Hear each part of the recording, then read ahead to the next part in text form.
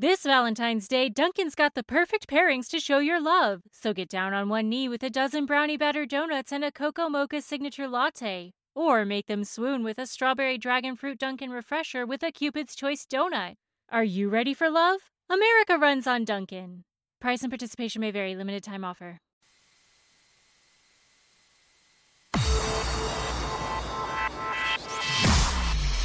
Irreverent, entertaining, cool. You're listening to LA Talk Radio.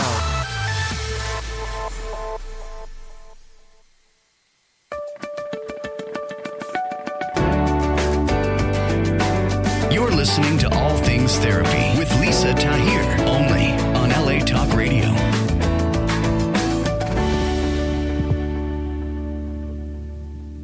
Hello, and welcome to All Things Therapy.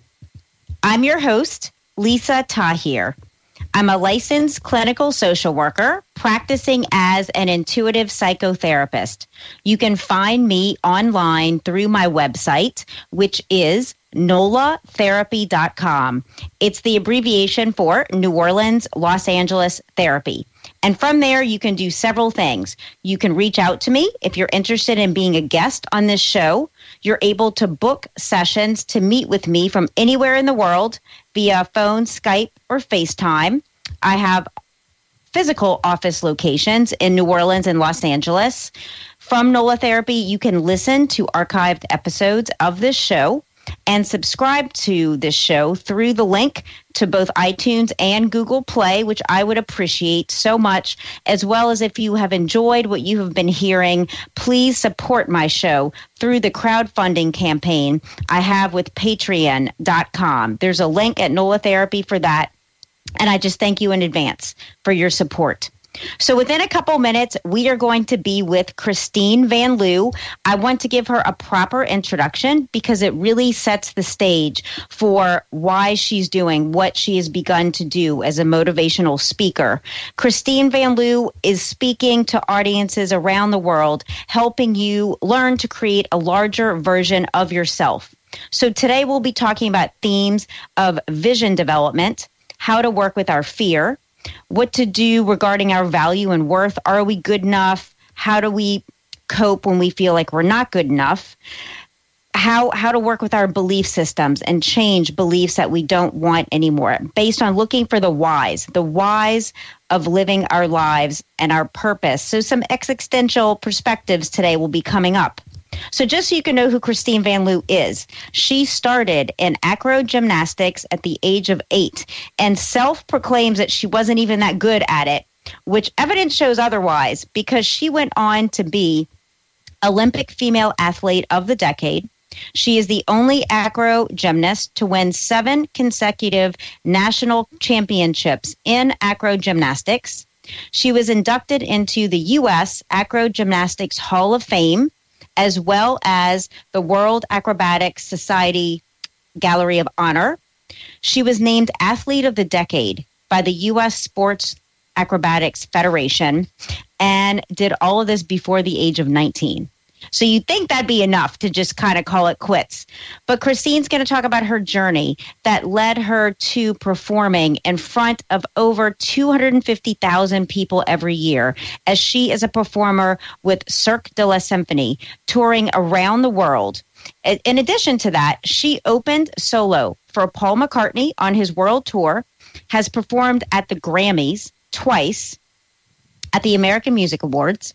She's performed with Sarah McLachlan, No Doubt, Aerosmith, and she's done stunts in movies, including Rush Hour 2. I want to ask her to tell us the story of what Jackie Chan told her when she had to repeat an aerial sequence over 50 times to get it filmed correctly without complaining. She's performed in front of the King of Malaysia, a royal Zulu princess in Africa, and performs at venues such as Madison Square Garden, the Sydney Opera House, the Kennedy Center, and she choreographed the aerial acts for Britney Spears' world tour and worked with NBC's Reality Circus. When Christine is not touring around the world, she co-founded and co-owns with her husband, Jonathan Conant, Airborne Arts, which is a retreat facility in Costa Rica where they host aerial and yoga retreats where you can live and stay overlooking a 600-foot waterfall with birds and just living in paradise when she's not touring around the world. Christine's also a master teacher. I have trained with her on the silks in both New Orleans and Los Angeles, and I'm just so pleased to have you on. Welcome, Christine. Thank you so much, Lisa. I'm really happy to be here. How are you today? I am fantastic. Super happy. Are you in Costa Rica today at home? I am. Okay. I'm at home today. Yeah. So where do you want to start our dialogue about your growth and development and now the way you're working to inspire others? Well, I guess ultimately my story is about reinventing myself. I've been an acrobat and an aerialist and a teacher, and I have a retreat center and a speaker, and I love to dismantle the idea of who I am so that I can rebuild it up. So I guess I'd like to talk about that today. Yeah, I know you've done that from when you started as a younger person, marrying your first boyfriend and being an officer's wife in Florida, and then seeing your friend audition just re-sparked your passion that you had for acro gymnastics and performance. I don't know if that's a place to start, like from the beginning. Well, I guess I would like to start with saying, for example, sadly, I think that most people never consciously decide who they really want to be. They just think this is who I am. And so consequently, they get what they get, and they keep getting that.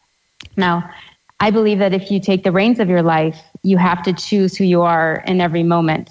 And I've been coming up with ways to do that through my life. I have 3 ways that I have found work for me. The first I'd love to hear about them. Yeah. Yeah. The first one is, I call it undefine yourself. And it starts with asking yourself, who am I? Now, there's no right or wrong response to this. Your answers may change, but who am I is the most powerful question you can ask yourself, because how you choose to answer, even on a daily basis, determines the outcome of your day and of your life. Mm-hmm. When you learn to undefine yourself and you dismantle the fixed idea of who you are, you realize that you are more than the stories that you tell about your life. You are the storyteller, and you get to choose to be the hero of your story. And that, to me, is a really strong concept, and it's exciting, you know? Yeah. Now, if up until I was 19, if someone would have asked me, who are you? I would have answered, I'm an acrobat. Like, my life revolved around acrobatic gymnastics. It's a partnering gymnastics sport. And I represented the United States internationally in World Cup, and I was featured on ESPN's World Class Women and on CBS Wide World of Sports, on the covers of International Gymnast magazine and National Geographic magazine.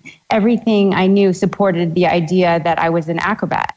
Mm-hmm. But at age 19, when my acrobatic partner quit, suddenly I was no longer an acrobat. And as a college sophomore, I had never dated or, chit-chat on the phone with my peers or had my first kiss. And I felt like a ghost trapped between 2 lives. And in one life, I was a rock star. But in the other, I didn't exist. And my sense of identity collapsed. So, what do you do, when your sense of identity collapses?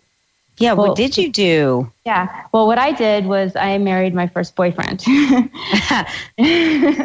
Now, don't get me wrong, he's a really great guy, and we're still friends. But oh, that's great. Yeah. But I was really young, and in hindsight, hindsight is 20/20. It was just a silly thing for me to do. So from the outside, it looked like I had the perfect life, because we moved to a villa overlooking the Mediterranean Sea in Italy, and where he was stationed in the Navy. And I became a housewife, and I joined the obligatory officers' wives club, and I went to all the compulsory tea parties and luncheons and officers' dinners, and I made polite small talk, and I swallowed my controversial opinions as my husband requested, and I wore more conservative outfits in order to blend, and I basically behaved like the perfect Stepford wife. Yeah. And when my mom would call me and ask me what's wrong, because she could always tell, I would lie to her, and I would tell her, nothing, Mama, everything is fine. But on my free time, I would imagine all the ways that I could run away. Now, because I had grown up as a champion, I didn't identify myself as a quitter. I identified myself as somebody who stuck in there. So I stayed. And for the next 7 years, I numbed my emotions while asking myself, who am I? Now, during that time, we moved back to the States, to Florida, and I became a sports and fitness instructor. And I started teaching everything: acrobatics, gymnastics, aerobics. I even taught a 50-year-old clown to do a dive roll into a laundry basket. No way. Yeah. Now, I was getting a lot of work, but no matter what I did, I felt like I was waiting for my real life to begin. Now, during this time, a friend of mine drove to Orlando to audition for Cirque du Soleil at Brown's Gymnastics, where I was teaching. And I told him, I'll go and watch you, and I'll be your cheerleader. I just went to support him. And I sat down in the bleachers, and I saw 25 athletes and gymnasts and Olympians warming up on the mat, and my hands started shaking, which is strange because I never did that. So I gripped the bleachers, and my body started rocking back and forth. And then I realized, oh my God, I'm looking at my life from the outside. These are my people, Yes. And it was like, that's where I belong. Exactly. That's where I belong. And then without even thinking about it, my body stood up and my feet walked to the table and my hand wrote my name down on the audition list. And I spent the next 7 hours auditioning in this creative athletic boot camp. And we were tested on strength, flexibility, dance, choreography, improbability, tumbling, acting, interviews, everything. And that evening, instead of driving home exhausted, I felt fully alive, in the first time in years. Wow. Now, beautiful. Yeah. So I didn't expect them to choose me because 5 years had passed since I had competed and I had no acrobatics partner to show what I could really do. But a few days later, the phone rang, and I picked it up, and it was Cirque du Soleil's casting director, Nicolette Naum. And she said, I'm calling to offer you a contract to tour the world with Cirque du Soleil. Oh. I mean, I couldn't even speak. I was so stunned and excited. I mean, she was offering me my dream, really. Yeah, yes. And then my husband stepped into the doorframe, and the dream shattered because I realized I couldn't just run away and join the circus. I mean, because I was a wife with a husband in the middle of getting his master's, and I was a teacher with the new students who had just registered for my classes, and I was an apartment renter who had just signed into a lease, and I was all of these things that didn't mesh with this dream, Your commitments that you had. Exactly. So I told the casting director, I'm sorry, but I can't accept this offer. And she told me, Christine, you should perform. Performing is inside you. And I knew that she was right. But I hung up and I watched my dream like a train pulling from the station without me. Now, I put myself on automatic pilot to get through the days after that. And it wasn't like my life was that bad or I was tortured or anything, but it's just that it wasn't the life that I dreamed for myself. Now, around this time, I hope I'm not going on and on too much. No, we have so much time. Please, this is interesting because it really sets up for who you are now and who you've become, which I think is important for listeners to hear. Because we've all done things just because we had to do them. We believe we have to do them. And then to really break out of that, which you start to do. Right. Well, around this time, I met a man on an airplane named Paul Bernabe, whose job it was to help teens develop their potential. Now, I wasn't a teen anymore, but he shared something with me that changed my life and my mindset, my perspective. And it became the first step in my creating a better life for myself. And I call it, again, undefining yourself. And he started by asking me, who are you? Now, I told him, I'm Christine. And he said, no, that's your name. And I said, oh, well, I'm a fitness instructor. And he said, no, that's your job title. So I said, Paul, I'm a married woman, in case he might be hitting on me. Yeah. And he said, nope, that's your marital status. So I didn't get where he was going with this. Yeah. But he asked me to close my eyes. So I did. And he said this. He said, imagine you were born into the world, an empty shopping cart. And imagine your life is like a grocery store. And since the moment you were born, you've been rolling down the aisles and items have been falling into your cart by default. Or you or other people have been placing them in on purpose. And for years now, you've been identifying yourself as these items in the cart, as a single mom or a businessman or an American or a Democrat or an acrobat or any of the ways that you might identify yourself. But the truth of the matter is you were never any of the items in the cart. You were always the cart itself. Now, it took me a while to understand this. It took me about 6 months. The day that I got it was the day that my cart tipped over. The day that my husband and I decided to end our marriage.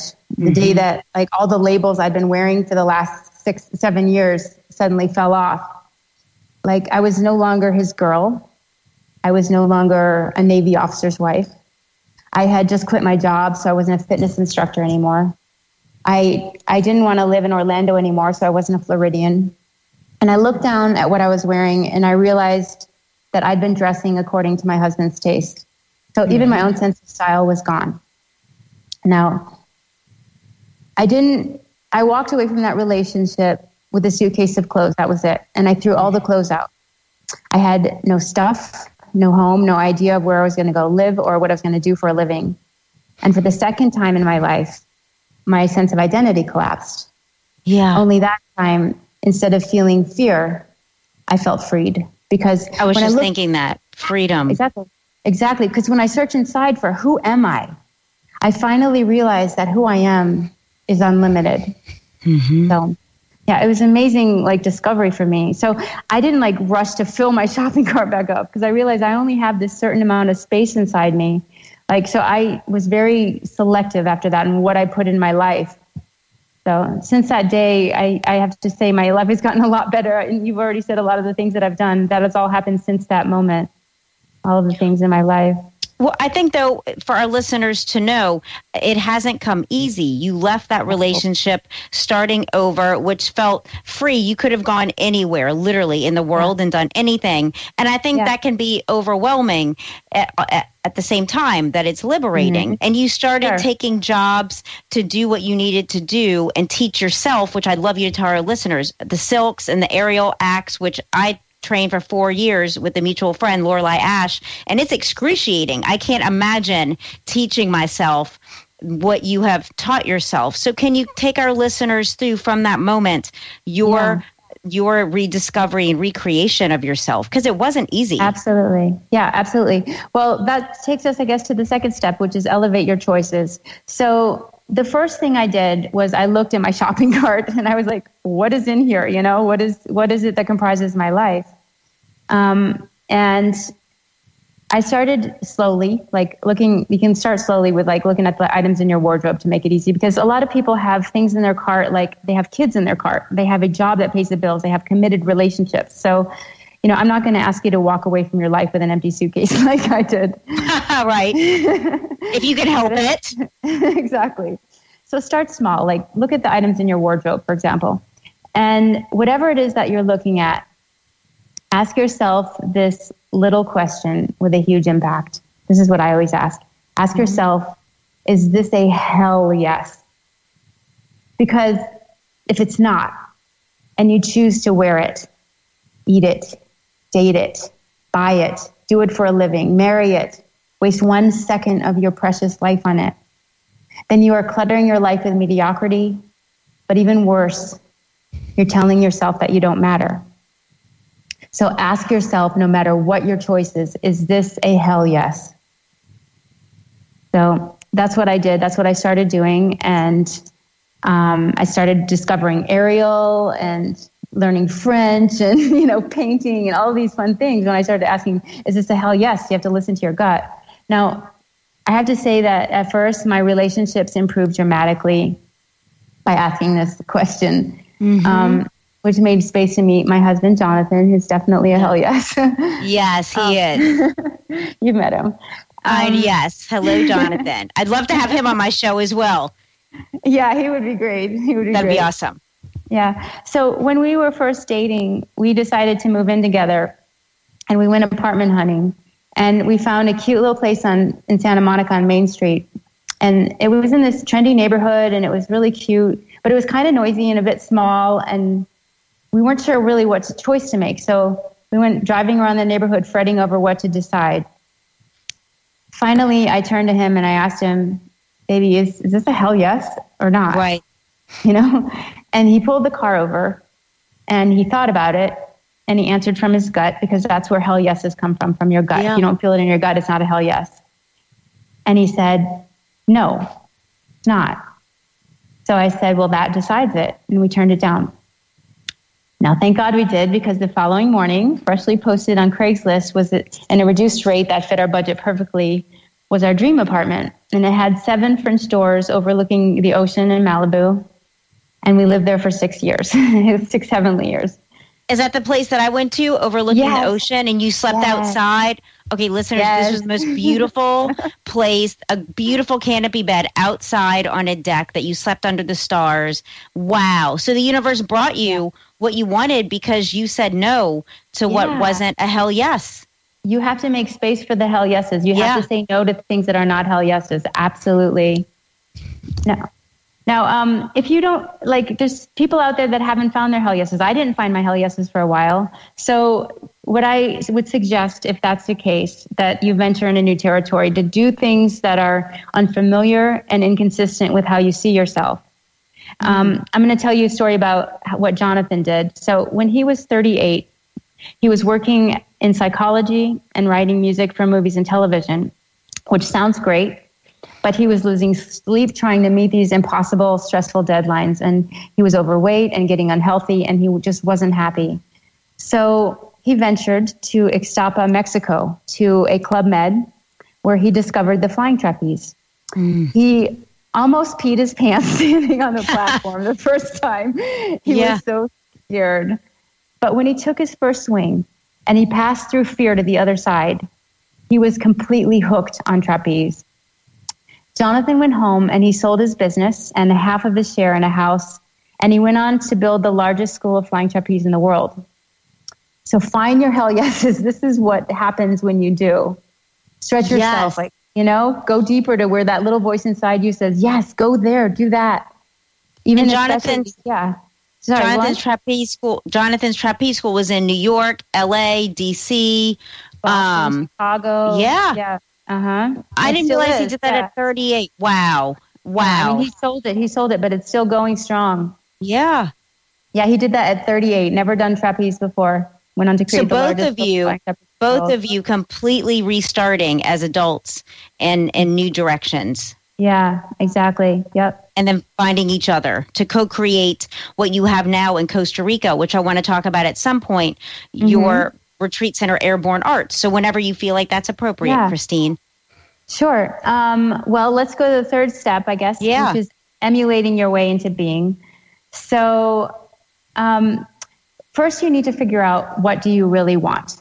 I wanted to be a great acro gymnast when I was a kid.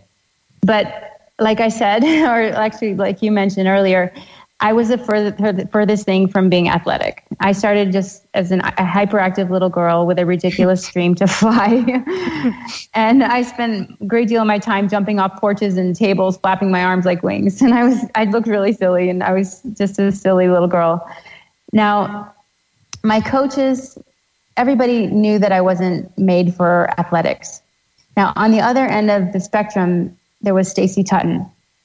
Now, she was everything I wanted to be. She was a 4-time national champion, Navy SEAL strength in the body of a 14-year-old girl, and she had perfect masterpiece handstands. She was perfect to me. Now, around this time, my mom went to a team fund. I'm sorry, what? Oh, nothing. That was my echo and myself. My mom went to a team fundraising garage sale, and she came home with Stacy Tutton's leotard. This to me was like the equivalent of a superhero costume. And I didn't know whether to try it on or to frame it, but I put it on and I didn't take it off for 2 weeks straight. Wow. Now, it looked like just some normal black polyester leotard, but in truth, it was magic, because normally my handstands look like a wet spaghetti noodle. But while wearing this leotard, I became Stacy, and I would point my toes like Stacy did and engage my rib cage and tighten my muscles. And very soon on, my handstands became as good as Stacy's handstands. Now, I know that's all about pretending, but it has to do with a concept I call it, or I've heard it called the be, do, have method. Mm-hmm. Now, you can think about it in this way. You can live your life in 3 different ways by rearranging these 3 words, be, do, have.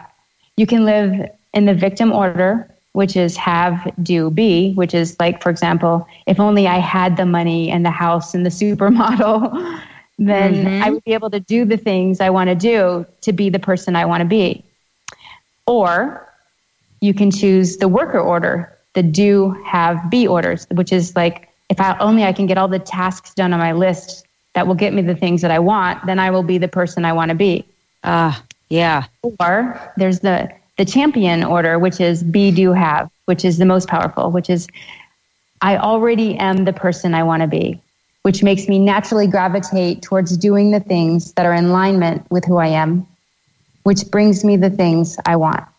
I mean, this is just a mindset, but it changes everything.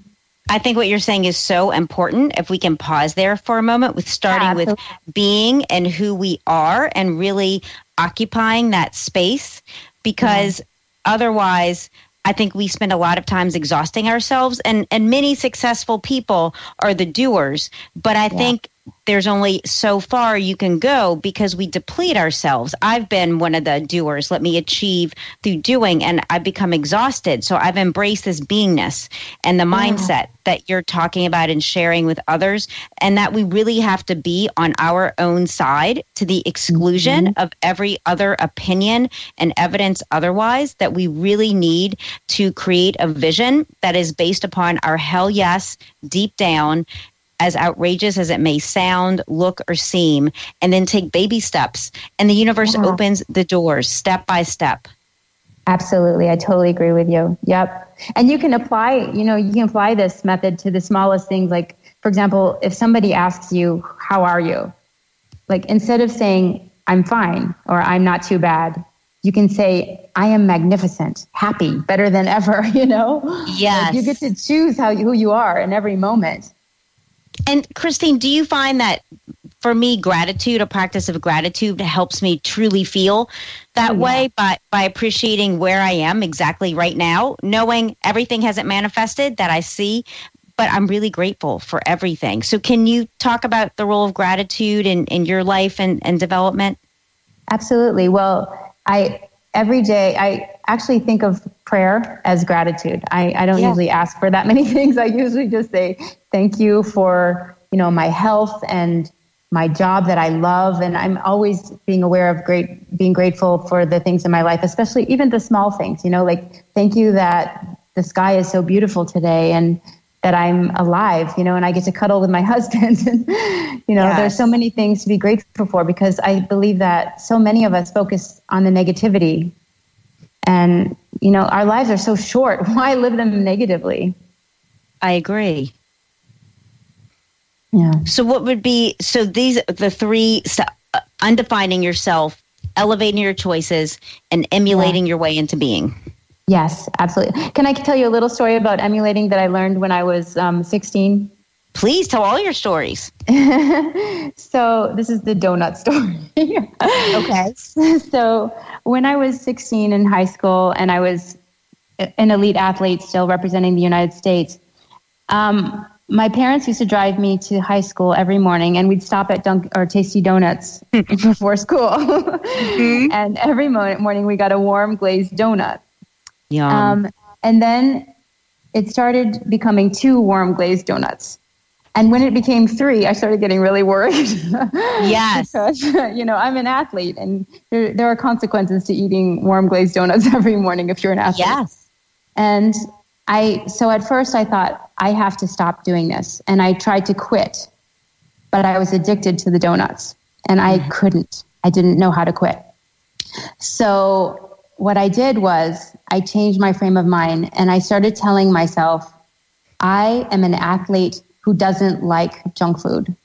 Now, at first, my mind was like, huh? You don't like junk food? What are you talking about? Yes. But I continued to tell myself that.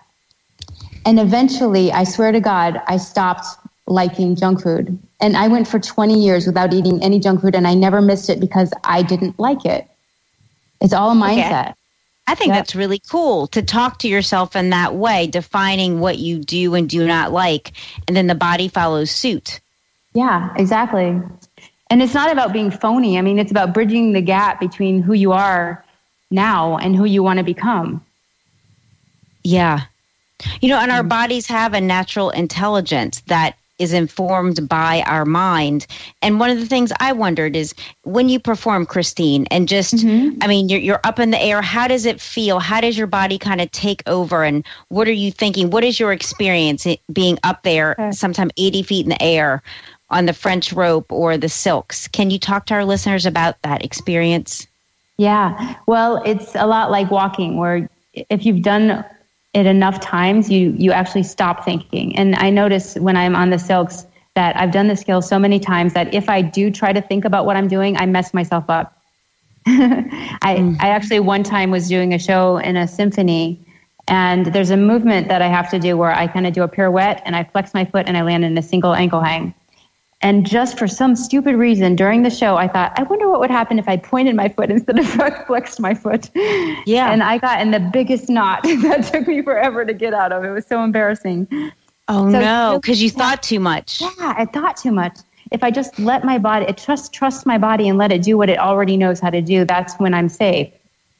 So, yeah. And isn't that a metaphor for what you were saying earlier about even you and Jonathan selecting an apartment in Santa Monica to go with your gut instead of overthinking it? If you would have thought about it, you might have selected that apartment based on where it is, and this should be a good place to live, but you said no intuitively. So I think that's such an important message for our listeners to take, and just as a reminder to ourselves.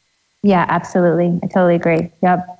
You know, I was curious too. You're really close to your parents, and your mom's not with us anymore, but your dad. And hello to your dad. I wanted to give him a shout out. I wonder, what role did your parents play as you went to 2 high schools for our listeners to know? One was academic, one was for dance, New Orleans Creative Center of the Arts. So New Orleans I was Center curious. For Creative Arts. Yeah. Thank you.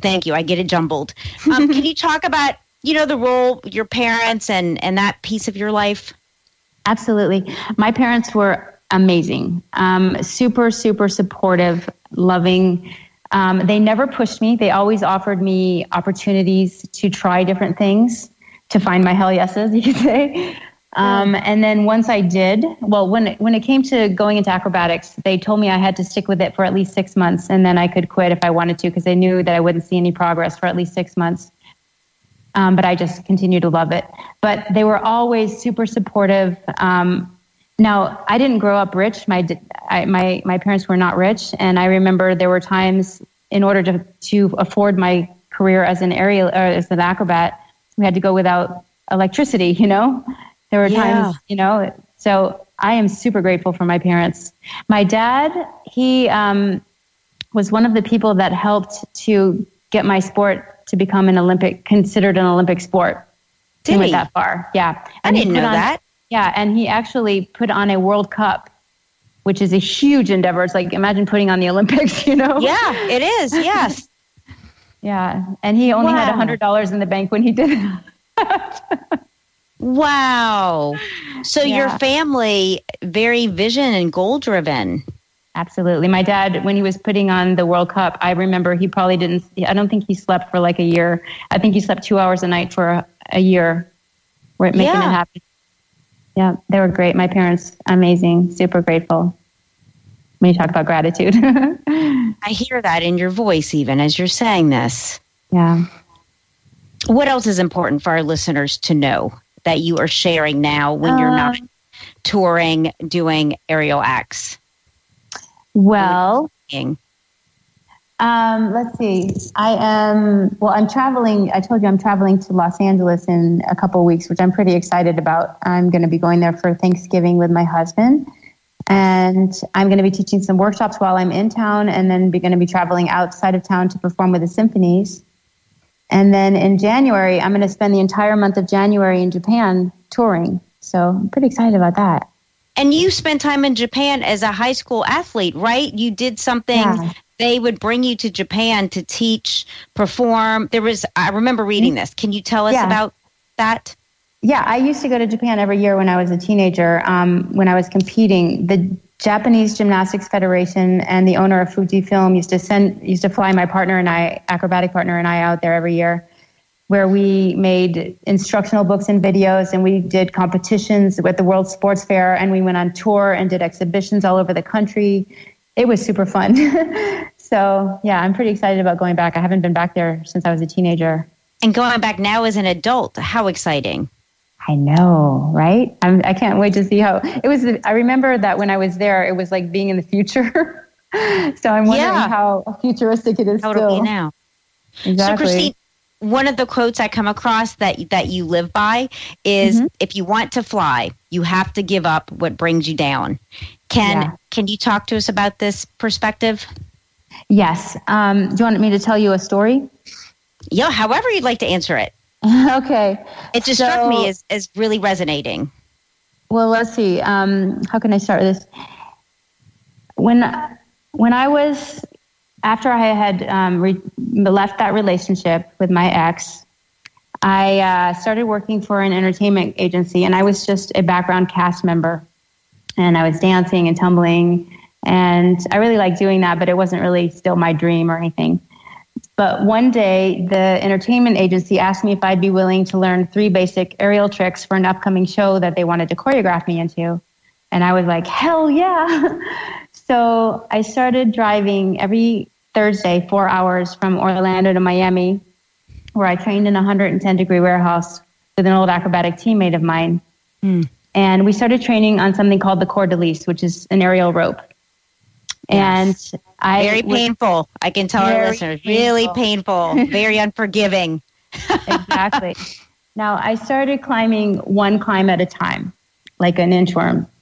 And the first time I managed to climb up to the top, I was so exhausted that I slid down the rope like a fireman's pole. Oh, yeah. And I stepped off the rope. If you're an aerialist, you'll know where I'm going with this. But I looked at my hands, and I had torn all the skin off my palms and fingers.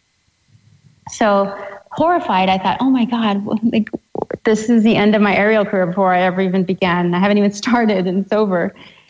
Only 2 minutes later, my coach says, up again.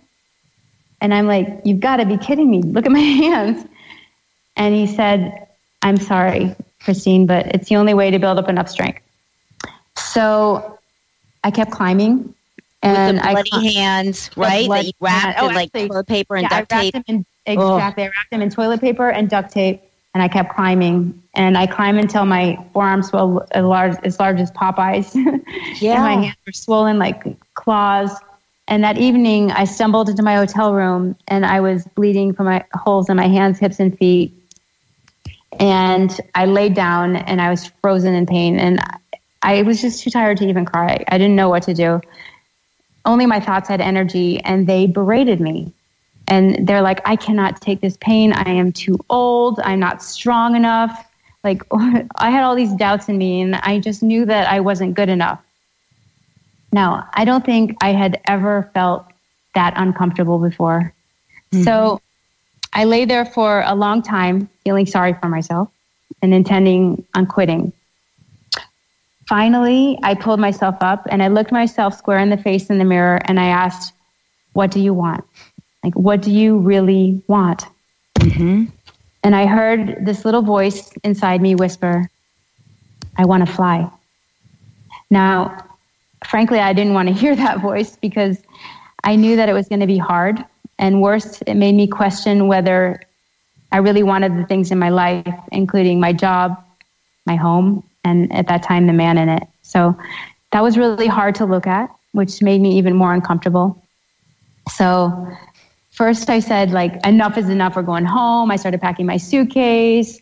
And then I stopped because I realized that no matter how ridiculous the idea of becoming an aerialist seemed, the truth was I wanted to fly.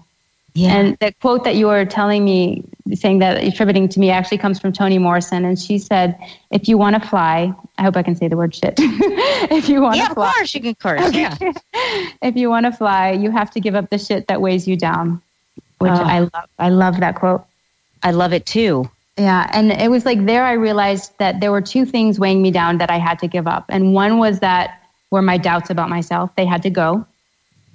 And the second thing was I had to give up being comfortable for a while. So if you want to like have your dream, you have to make space for discomfort because it's not always going to be easy, you know? Right. Yeah. Yes. I love that story. And I think the principle from it is when you were pushed, one of the principles that I kind of had a vision of, you were pushed beyond your comfort level, sliding down the rope, your hands are bleeding, and it's like you feel like you can't do it, and your trainer's like, up again. And you found that reserve of strength you didn't even know was there, whatever it was, that pulled your body up the rope. And then when you thought to pack your bags, again, something stopped you. And I think it's in our daily lives, as we live them typically, I don't think we're challenged to that extreme. So I encourage my clients when they feel stuck to go do something radical. Like I started rock climbing again in Los Angeles. When I wasn't on the rocks at a park, I would just go to the gym where you're in the harness and up on the wall. And it took me, Christine, this last trip, 4 weeks. It took me a month to get up this one route. And I was like, right, up that fucking route, because it wasn't as much about the route as it was the metaphor of life that we stop. I seemed to stop at the same point every climb because it was so high off the air. I got scared, even though I knew I'm on a rope, but I couldn't get past that height. So I made myself. And when I finally accomplished it twice, it was so really not about the wall, but it's about the ways we limit ourselves because of our fear. Exactly. That what you're doing now and teaching and speaking to people with a lot of credence and ability to stand and say what you've accomplished and the fears that you've had to face and move through, and not coming from means and your family not having electricity to fund your dream, and you taught yourself the silks and you spent almost all the money you had on your first promotional video to get your first job. So I think it's for listeners to just know whatever it is that you want, to just start stepping out in that direction and find a mentor to help you. Absolutely. Yep. Absolutely. Yeah, you're right. Yeah. I mean, like if you can come to the place where instead of judging something as negative, you can simply accept it and embrace it as part of the journey, you're going to be so much stronger than when you started. Yeah, I agree. And even for listeners, if they have not taken an aerial class, I know you train people privately when you're in, say, Los Angeles or wherever you are. Can you talk about how people can reach you if they wanted to? Absolutely, train with you? And about your retreat center with Jonathan in Costa Rica? Yes. So I have two websites. First, one of them is my name, which is christinevanloo.com, spelled ChristineVanloo.com. And the other website, which is our Costa Rican aerial retreat website, is airbornearts.com, airbornearts.com. And you can reach me through email either way through those. Even though I travel, I'm always checking my emails. I'm a compulsive email checker. Yeah. And so for people to come to you and Jonathan's Costa Rican resort, because it looks beautiful. Yes. Can you tell us about that? Yes. So our retreat center is in the southwestern part of Costa Rica. It overlooks the tallest waterfall in Costa Rica, which is actually a 1,200-foot waterfall. Oh, wow. It's 1,200 feet? One of the falls is 600 feet. The whole thing is 1,200. Yeah, wow. Amazing. I'm actually laying in bed and looking to my right at a 1,200-foot waterfall, to my left at the ocean. And to the middle, there's this valley of like 7 layers of mountains with toucans flying around. It's really magnificent here. We have a flying trapeze on our land. We have an open aerial yoga acrobatic deck. There are amazing adventures in the area, like the most beautiful waterfalls that you'll find in the world, paragliding, beautiful beaches. It just is so beautiful here. And you can come and stay with us and go on adventures or take classes, or there's just so many options. It's amazing. So if people go to airbornearts.com, they can find out the classes that you offer and the periods of time that are available? Absolutely. We have classes all year long, actually. We just have retreats at certain times of the year, but you can always come and stay with us and take classes. So if we're not having a retreat at that time, just ask us, hey, can we have a retreat this week? And that's wonderful. Yeah, absolutely. It's easy. So I have a question for you. I'm going to kind of answer it first because I feel so lucky to have found, just for fitness, the aerial arts. It started for me. A friend, Alicia Sanchez-Pelk, invited me to Atlanta. She was training with a Cirque du Soleil trainer, and she's like, I think you would love this. Do you want to come do a duet on the static trapeze and the silks? And I said, hell yeah. I've never even heard of it. So I trained with her just for fun, and I fell in love and came back to New Orleans and found Lorelei Ash that moved here from New York and trained with her for 4 years. And again, I never performed. That wasn't my intention, but it was for strength and for developing my confidence, because there's nothing like, you know, being so high up in the air, wrapped up in these silks and pain, like pushing through every fear and thing that you're told is acceptable to do. And your body starts to learn how to do these movements. And from Lorelei and then Molly Pate of the New Orleans Symphony, when you perform here with Cirque du Symphony, encouraged me to reach out to you, and training with you has just been, it's just so confidence building. So I wonder for you, what metaphors has aerial acrobatics kind of meant to you? Absolutely. That's a great question. So for me, the aerial silks is a wonderful metaphor because it is soft. And when I'm doing it, I feel very graceful and beautiful, but I also feel strong and fierce at the same time.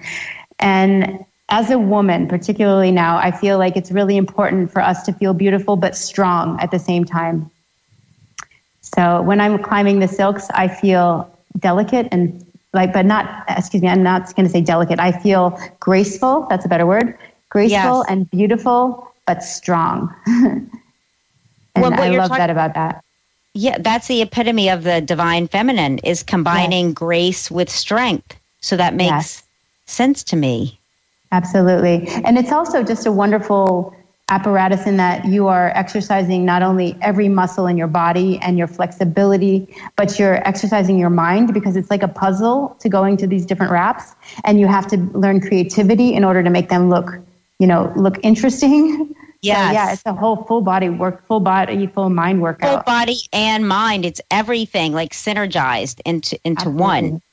Yeah. So we have a couple minutes left. What would you like to leave listeners with, Christine? I have been performing and teaching and doing retreats for a long time, and I am giving speeches. And if anybody out there is interested in any of those things, please check out my website, because I would love to do more. I want to come and speak and share and be part of people's lives. So, yeah. And that would be at ChristineVanLoo.com, correct? Yes, correct. And thank you so much for having me here. No, Christine, thank you for taking your time out. And I'm just so happy the universe put us together in our lives in this lifetime. Same here. I've loved being your friend. Me too. I can't wait to see you and Jonathan. Same here. Wonderful. Then have a great day. You too. Take care. Bye, Lisa. Thank you. Bye. That concludes our show for today. I have been with Christine Van Loo of ChristineVanLoo.com and Airborne, BORNE, arts.com. Join me next week for another show, and I hope everyone has a really good week. Bye-bye.